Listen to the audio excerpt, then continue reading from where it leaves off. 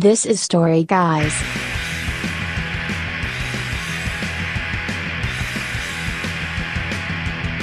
Anyone that listens to the show, and you know this about me, I've gotten in the last couple of years into trying to find physical copies of compilations, especially like old record labels and stuff that you and I both like. And man, so today I'm really proud of this.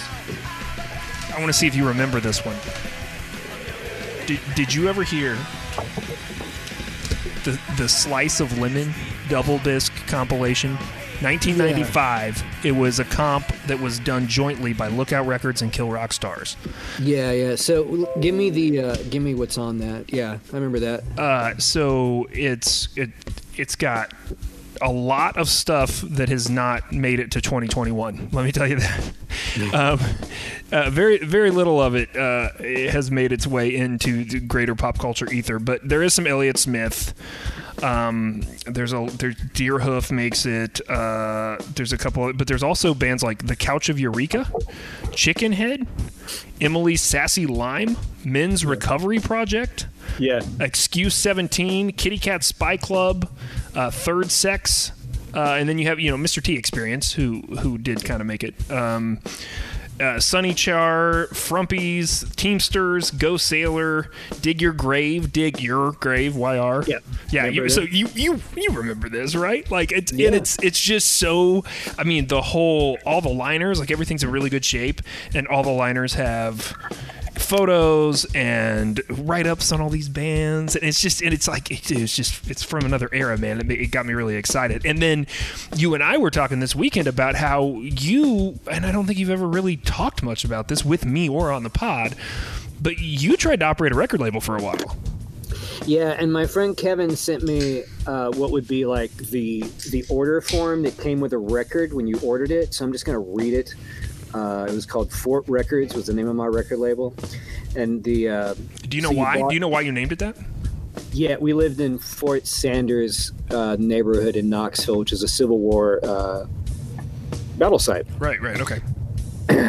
The Confederates came running down Kingston Pike, and they got all the way down to where the 17th Street were going to happen, and they went up into Fort Sanders, and the Union soldiers mowed those rednecks down as they tried to come up the hill. That's really what happened in that battle. I wasn't going to make you do that, but I knew that's where we were headed. So here's Fort what Records. So when you ordered this, I don't recall writing this, but this is me. So I kind of miss this person, whoever the hell this person is. Do you ever feel like you need more mayonnaise for your potatoes? We at Fort Records know all about those predicaments, along with Knoxville, Tennessee's Foursome Leaf. G-Force gives you a taste of what's to come from their full-length CD of fuzz pop tunes due out the summer. Unpredictable is a B-side chartbuster in its own right.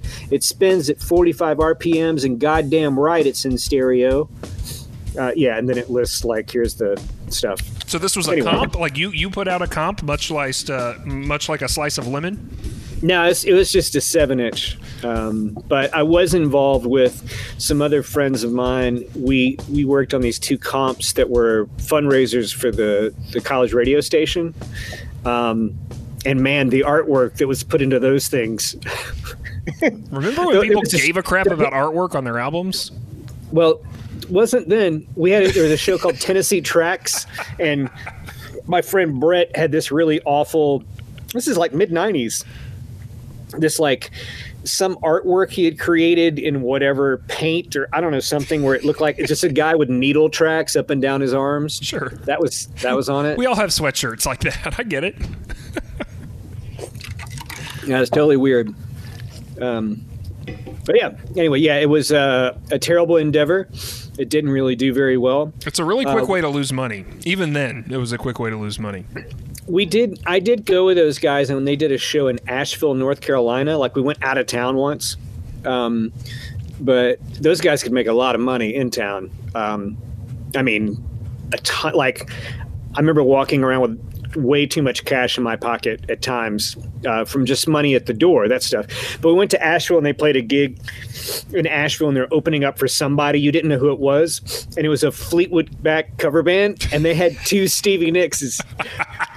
They had two girls twirling around with the stuff, you know. Oh man. A singer and a twirler, I guess. Yeah, wow.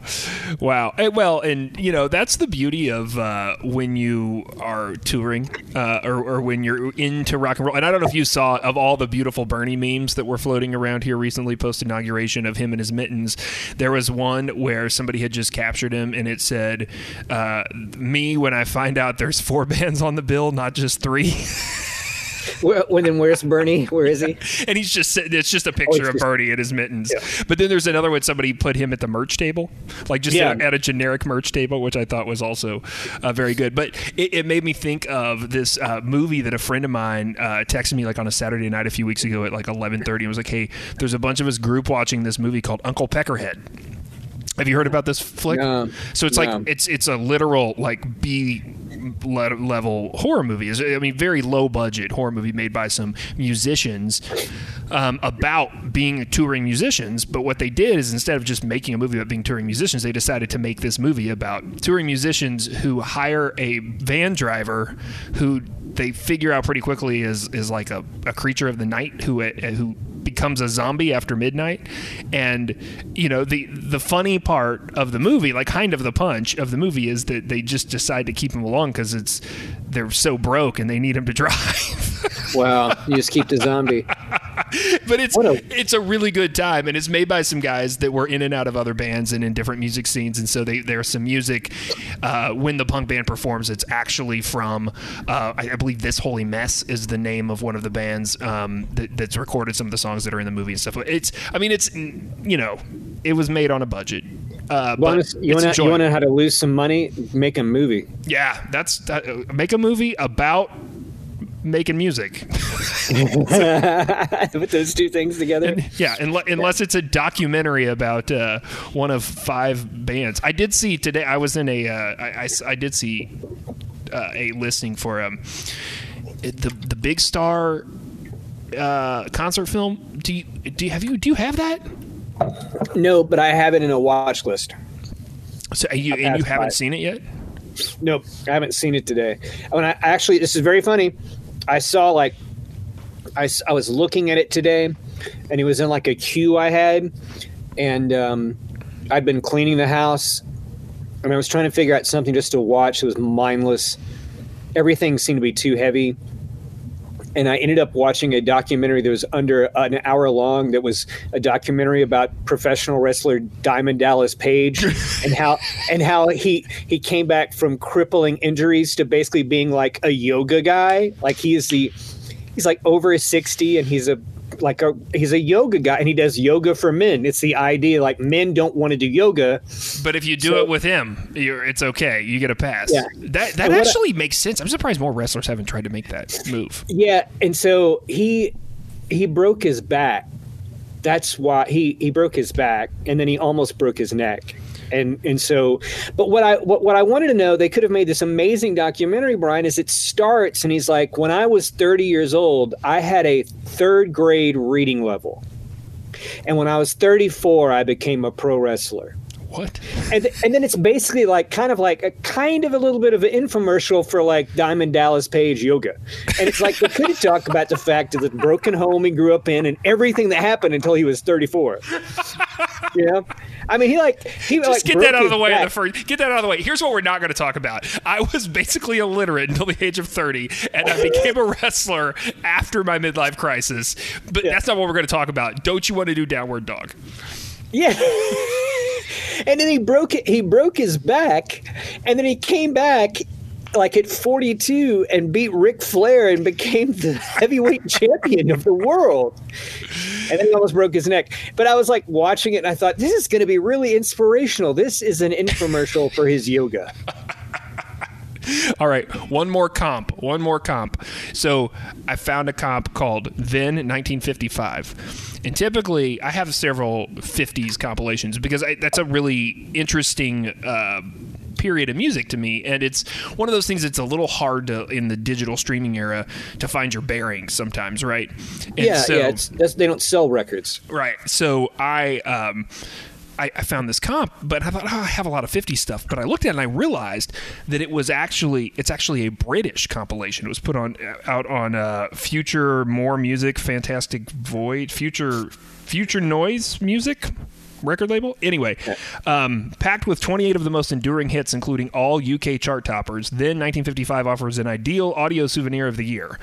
And it's the Then series is compiled by eminent chart watcher Dave McAleer, whose sleeve notes also recall the year's most newsworthy events. So, I'm super stoked about this. You're such a dork. I know, but listen, there's Perez Prado is on this. Jimmy Young, Ruby Murray, Dickie Valentine. I mean, you get the Rosemary Clooney and the Tony Bennett.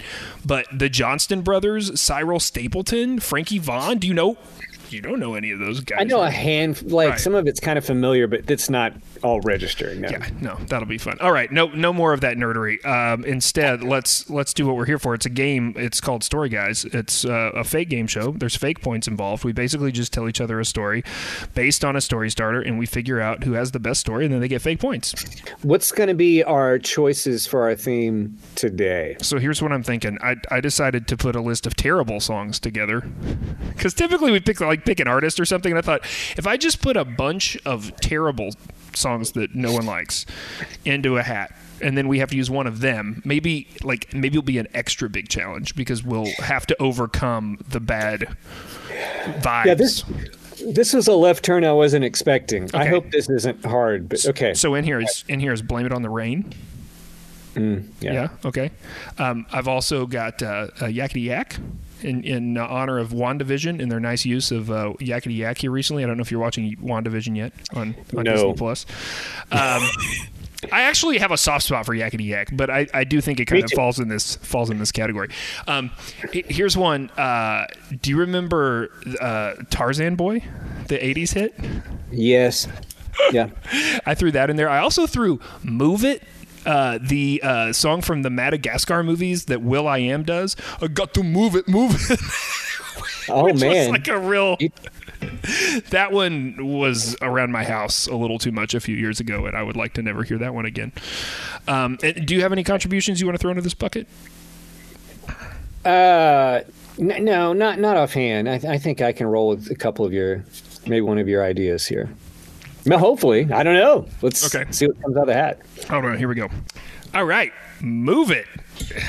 will.i.am's Move It. I like to move it. You know, he's like what's the character, the meerkat or whatever that's dancing? It's god awful. It's blocked out of my head. Not my favorite movie. I was talking with someone today about how there's certain things, I guess JoJo Siwa's been in the news, and I don't really know who that is because my kids are of a certain age, right? We're past that, and so they completely missed it. But there are these weird people don't realize this until they have kids, that you get sucked into a bubble of pop cultural entertainment that no one else is in unless they have the same age kids as you, and then you think it's the biggest thing in the world because it's all anyone in your house is talking about. We were really into this group called the Fresh Beat Band for a period of years. No one remembers the Fresh Beat Band. Those actors they've got day jobs now, but it was a big deal on Nickelodeon for 2 seasons, and we saw them live in concert, no lie, at the Palace Theater 2 times, not once, 2 times. That's how big they were for a brief second to kids who were 2 to 5. Wow. Okay, I missed that. So anyway, Madagascar, not my favorite of those pop cultural pastimes associated with my kids. But I do. Do you want to go first, or do you want me to go first with Move It? I'm going to go first. Okay. I want to get this over with. Go for it. Because I think I don't know how good this is going to be. So when I was mid-20s, I moved cross country. I lived in New York City for a while, and New York City, did enough of a number on me that I needed to get out of New York City.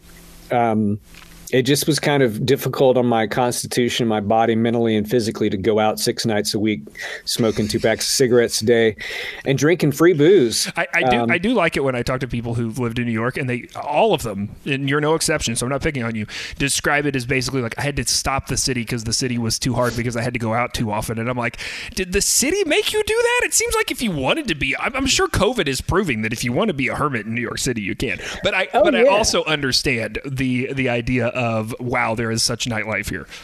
Yeah, I mean, I figured out where the art openings were, where like the music things were, where the gallery openings were, like where the things were where you could go to, and then you got to go to them for free. Sometimes you'd leave with a gift, from the party. Yeah. Anyway, so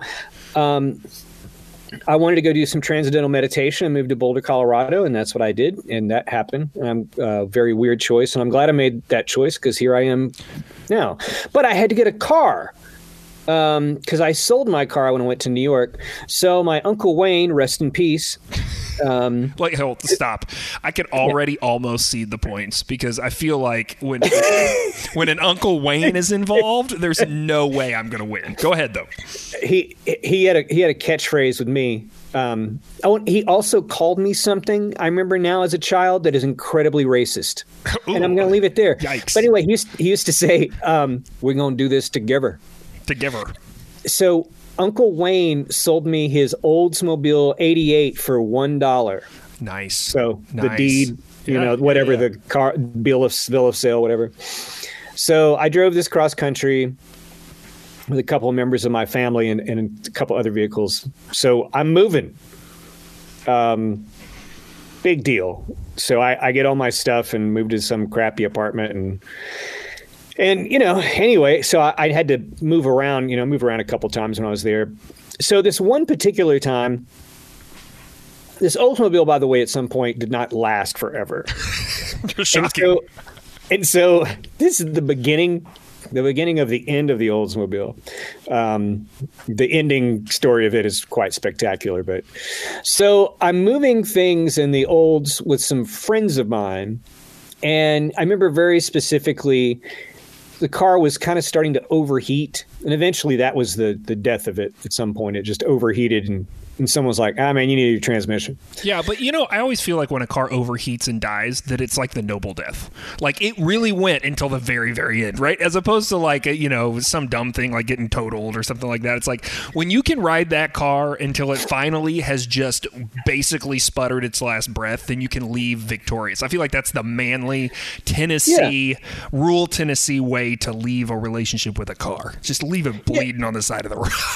Yeah, and I'd never had a Toyota or a Honda at that point, and so flipping that over 100,000, I thought, well, I've gotten, for $1, I've got a pretty good deal out of this car. Heck yeah. So it gets hot and just stalls in the middle of this four lane left turn. Are you in Denver? Yeah, I'm in Denver, and I'm moving some things from like one person's apartment to mine. Like I'm not moving all of my things. Right. But like I'm moving some things like, cause I lived in Boulder County and so I'm down in Denver. So the car stalls like in the middle of a gigantic intersection. And luckily I had somebody to kind of help me and one of my friends and I think a stranger and we were able to get it off to the side of the road and eventually like get it to turn over. And then we got to my friend's place where I was I was getting a dining room table and chairs, and it was like a 4-story walk up. And so I remember like I'd gotten down, I was down off the steps, but I'd fallen, like I'd just kind of fallen. And I forgot to mention this part. It's Colorado and it's over 100 degrees, which never happens. Like it snows 300 days a year sometimes in Colorado, Yeah.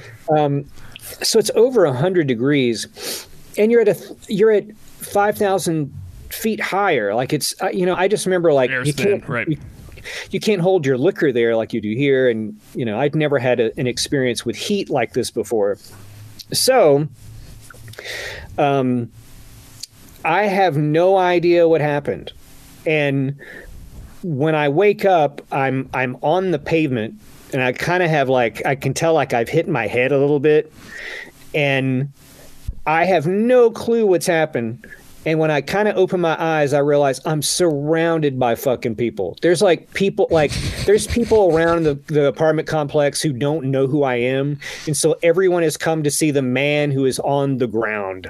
And And my closest friend who was there talked someone out of calling 911. Just decide, like, let's not get Mark into an ambulance or whatever. But I had passed out, and when I passed out, I was carrying a chair, and like I did a tumble and kind of did a kind of sideways roll.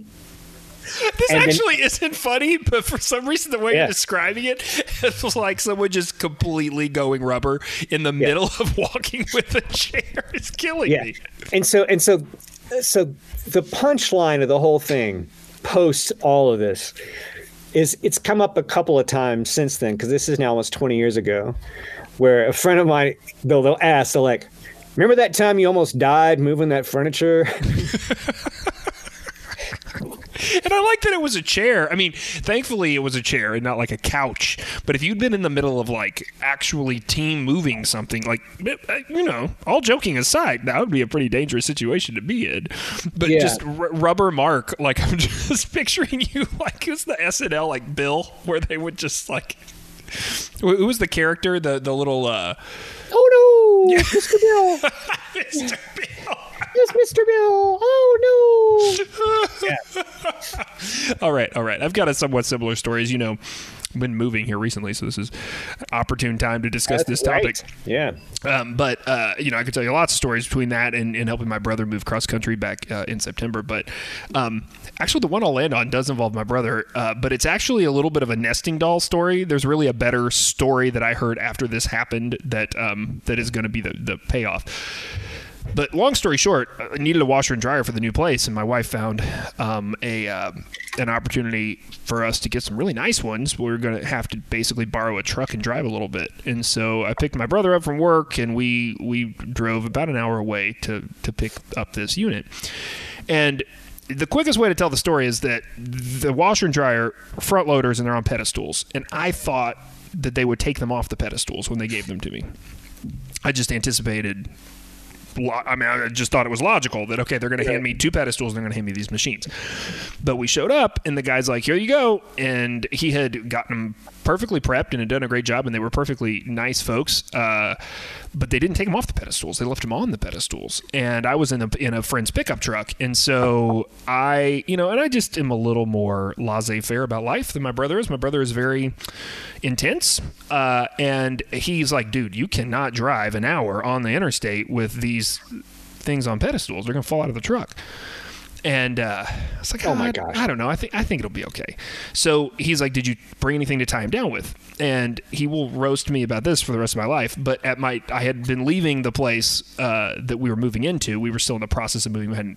We weren't staying there, but we were doing some renovations and stuff. And in the garage, when I was like, oh crap, I got to go pick up this stuff. What do I have to take with me? My gear, my bungee cords and stuff are at the other house. I found a rope, and it was a rope. He calls it Mark Twain's rope now in retrospect, but it was an old piece of rope, and I threw it in the truck. And so we get there, and he's like, you got to tie these down. And I pull it out. I'm like, here you go. And he's like, dude, are you kidding me? This is what you brought, this rope? And I was like, I don't know. It looks like a piece of rope to me. I think it'll be fine. So we do just a little bit of finagling, and we get him on, and I'm like, come on, it'll be fine, bud. So we get back in the truck, and I start driving. And I mean, we get like 3 blocks away, and I take a turn, and he's like, oh my God, they're wobbling back there. There is no way we can do this. So we end up trying to figure. We almost turn around and like go back to the guy. In retrospect, this is what we should have done: is just gone back to the guy and been like, "Hey, dude, sorry, but could you help us take these off the pedestal?" Because this dude was a good old boy and he probably had all the stuff. It probably would have taken 5 minutes, but instead he's like, "Let's find a location where we can pull over and pull these things off the pedestal." He's like, "Once you do that, the center of gravity changes, and I don't think we're going to have a problem." And I was like, okay, that makes sense. So now we're looking for a screwdriver. And we end up going to this rural Dollar General where they have a $3 screwdriver that barely works. And we're stripping screws. And it literally takes like an hour and a half to get these things off the pedestals. But we do it. We get them to my new place, and everything is fine. But my brother really, really wants to make fun of me about this rope and about this situation, and so he's been bringing it up to people. And he brought it up to my dad, and me and my dad are like carbon copies of each other. My dad's like, I don't know. I'm kind of with Brian on this one. I feel like it would have worked out fine. And in the process of telling the story, though, my mom butts in. And this is where the nesting doll comes in. She goes, well, there actually is a story about us and appliances in the back of a pickup truck. And I was like, really? And she said, yeah. And my dad's like, no, don't tell this story. He's like, I'm still ashamed of this story. And I'm like, wait. Okay. Wait, what? You like, I'm like almost 40 years old. There's some story I don't know about you that you don't want to tell me. So this is the story that they told me. So I'm gonna optimize on their story. So when they were first married and they were doing church ministry and they were making no money, because you famously make no money doing that. At some point they had gotten a little bit of money or something and decided to buy a refrigerator, a new one. And so they'd gone to Montgomery Ward. That'll give you the period of time this was. And they had picked out a refrigerator, and to have it delivered, it was going to be $100. And this is like, I think before I was born. So late 70s, early 80s. So $100 was a lot, especially to my mom and dad at the time. And so someone was like, hey, you can borrow this. You can borrow my truck, blah, blah, blah. And so they were like, okay, cool. We're going to do that because we want to save $100. So they go to Montgomery Ward and they back the truck up, and the delivery guys just wheel it on, lift it up, put it on the truck, close the tailgate. And so my dad's like, okay. Okay. See you later, alligator. Yeah, they don't say anything. They don't do anything. So he's like, all right. So he just puts the car in gear and drives off. So he's driving through Cincinnati. And he loses the refrigerator out the side of the truck on the highway. Oh my God. So, I mean, and knowing like where they were in their lives, like maybe my sister was born, so like maybe they had a baby, or maybe I was a young kid or something, like early 80s, but like, they have young kids, they're in their like early 30s tops, they like don't have any money, they've like, I mean, it was a big deal to get a refrigerator, and they've literally just blown this opportunity by tipping it over in the middle and like causing a traffic pile up. And so anyway, they tell us this story, and my brother's like, I saved you from that. I saved you single-handedly from that happening to you, Brian. Now, it turns out I asked my dad, I was like, so what did you do? And they went back to Montgomery Ward and convinced Montgomery Ward to give him another fridge. But here was the caveat that Montgomery Ward said. They said, you still have to pay for the delivery. So they paid $100. At that point, it seemed worth it, I think. Yeah. But whew, man. All the points, Brian. You're taking all the points. All right. Well, I'll donate some of them to the memorial fund for that refrigerator that we've set up in its honor. Wow. That's a great story, man. I like how you connected it with your parents. Fantastic. This podcast has been fun because for that reason, my parents actually listened to it, or at least did, especially in the beginning. And they would call me. My mom would call me and be like, "Hey, actually, let me tell you another story about like whatever topic we were talking about." She's like, "Actually," or like we would tell a story and she'd be like, "That's not how I remember it," but not like in an ugly way. She'd be like, "Actually, I never knew that. Your perspective, my perspective was this." It's led to a lot of conversations with my parents specifically, with other people about things, and that's kind of the whole point. So I'm happy for it. Yeah, I wonder if the rest of my family listens to it. They were for a little bit, but who knows at this point. We might have gone down the deep end for them. Yeah. Anyway, we did spend like 15 minutes on this episode talking about compilations. That's right. Grunge bands called Dig Your Grave. Dig Your Grave, yeah. If you want to get involved in the show, you know where to go. It's wearethestoryguys@gmail.com, wearethestoryguys.com, where you can check out our other show, Rock and Roll Bedtime Stories, and new to the network, the show Hypotheticals, featuring our friends Charles and Kelsey discussing some really strange situations. It's a podcast. It's a little bit like this in that it's a little bit of a fake game show, but it's really about a bunch of questions where the answers don't matter. It's a lot more about how you get there. Check that stuff out. And in the meantime, what do we need people to keep doing, Mark? Keep telling stories, peeps. We're going to do this together. How do you say that? We're going to do it together. Together. We're going to do it together. We're going to keep telling stories together.